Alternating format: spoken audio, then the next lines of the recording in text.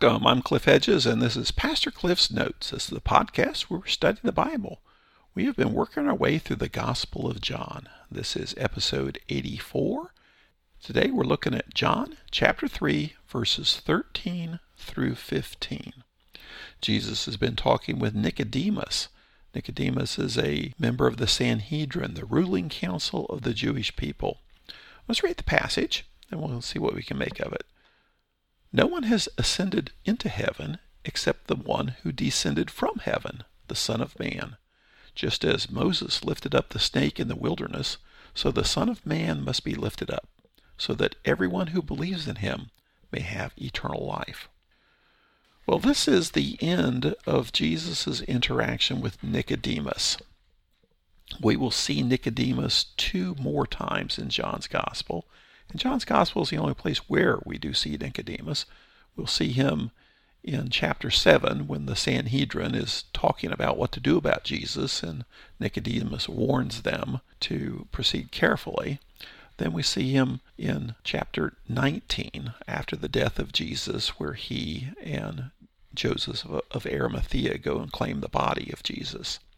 Jesus said some strange things to Nicodemus. Nicodemus came and said, "We know you're from God because people can't do what you're doing unless God is with them." And Jesus gives him some strange answers. He says, "You must be born again." Nicodemus doesn't understand. Jesus actually complicates things further. And then he says, "If I had told you about earthly things and you don't believe, how will you believe if I tell you about heavenly things?" And that's leading into what he says here in verse 13. He's talking about if I spoke about heavenly things. He says, "No one has ascended into heaven except the one who descended from heaven, the Son of Man." Now he's somewhat making reference to a verse out of Proverbs that Nicodemus undoubtedly would know. In Proverbs chapter 30, verse 4, says, "Who has gone up to heaven and come down? Who has gathered the wind in his hands? Who has bound up the waters in a cloak? Who has established all the ends of the earth? What is his name? And what is the name of his son, if you know?" So it's talking about how can you know the things God knows? You can't know the things that God knows. You can't challenge God because only God knows what God knows. And we have no way. Passage begins, anybody gone up to heaven and come down? No. Therefore, you can't know the things that God knows. Now, that verse ended with this challenge, what is his name and what is the name of his son? And now Jesus is here as the Son of God, and he refers to himself generally as the Son of Man in the Gospel of John. So no one has ascended into heaven except the one who descended from heaven, the Son of Man. So as Proverbs says, nobody knows what God knows. Nobody can speak of these heavenly things because nobody's gone up to heaven and come back.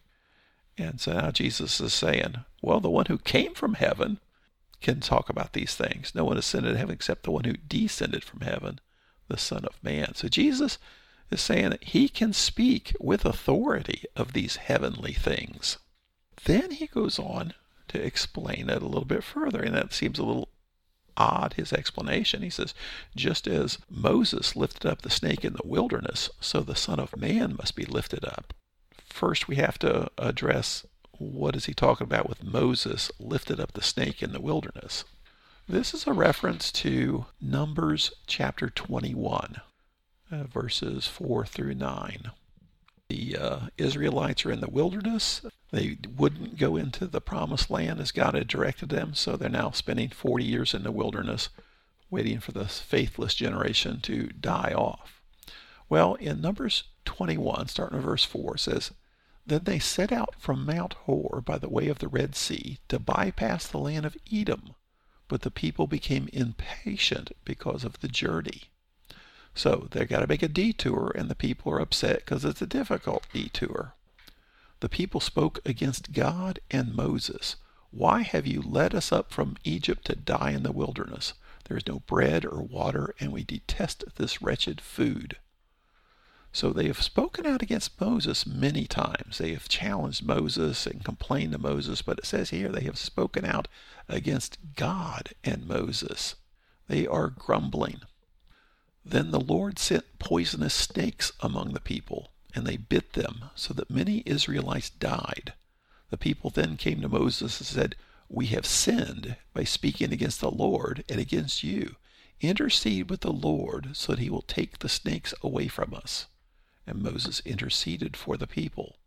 So the people recognize their sin. They recognize God's judgment on them. And that's why they recognize their sin. They repent and go to Moses and ask Moses to step in. And Moses does. Verse 8, "Then the Lord said to Moses, 'Make a snake image and mount it on a pole. When anyone who is bitten looks at it, he will recover.' So Moses made a bronze snake and mounted it on a pole. Whenever someone was bitten and he looked at the bronze snake, he recovered." This is a strange episode in the history of the people of Israel. God sends poisonous snakes as judgment on the people. Okay, we understand that. But the way it gets dealt with is Moses makes this bronze snake and puts it on a pole, and if you get bit by the snake, you have to look at the bronze snake and then you're healed. That all just sounds kind of weird. Well, it is requiring someone to have faith and then act on that faith. God just didn't say, "Okay, the snakes are gone." The snakes were still there. And while the snakes are running around biting you on the heel, you have to take your eyes off these snakes and look at this bronze snake that Moses has put up on a pole. So you have to have faith that that's going to work. And then you have to actually act on that faith and look at the bronze snake. Now the verb that gets translated as looked at, it's kind of a strong word. You gaze at, to actually take full scope of it. So it's not just peek at it, it's actually look at it. And God uses this to cause them that it's one thing to say, okay, God's going to fix this. It's another then for you to have to actually act on that faith. So that's the story from the Old Testament. And Jesus picks this up and says, just as Moses lifted up the snake in the wilderness, so the Son of Man must be lifted up. He has that, so that everyone who believes in him may have eternal life. It seems, most everybody agrees, he's talking about the cross here, being lifted up, being put on the cross, his execution. And that seems to make sense in the narrative, because it's so that everyone who believes in him may have eternal life. Some people think it may be speaking of his exaltation that's spoken of in Acts chapter 2. But the fact that this is to provide the means by which people can believe and have eternal life, he is, I believe, talking about the cross. Jesus uses this lifted up language a couple of other times.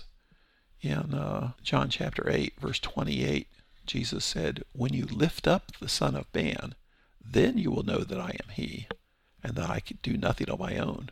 But just as the Father taught me, I say these things." Then in John chapter 12, verses 32 and 33, Jesus says, "As for me, if I am lifted up from the earth, I will draw all people to myself." And then John adds this parenthetical statement. He said this to indicate what kind of death he was about to die.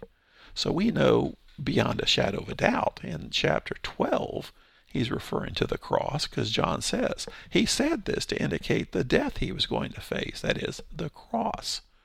So to think that he's using lifted up here in the same manner, that's not a stretch. Jesus is somehow linking his death on a cross to the bronze snake in Numbers chapter 21. Now, in what way is that linkage fit? Well, it's faith. It wasn't magic, it was faith. If you had the faith to believe that God could heal you and would heal you by acting on that faith, by doing what he said to do, then you would be healed from the snake bite.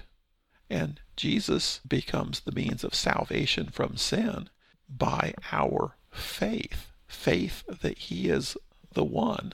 Faith that Jesus died on a cross to take the penalty of sin on himself, allowing forgiveness of sin, reconciliation with God. I mean, think about how he explained the gospel. The essence of the gospel is we're separated from God because of sin. Sin carries a death penalty, But Jesus stepped in and took the death penalty on himself when he died on the cross. And because of what he did, he makes possible forgiveness.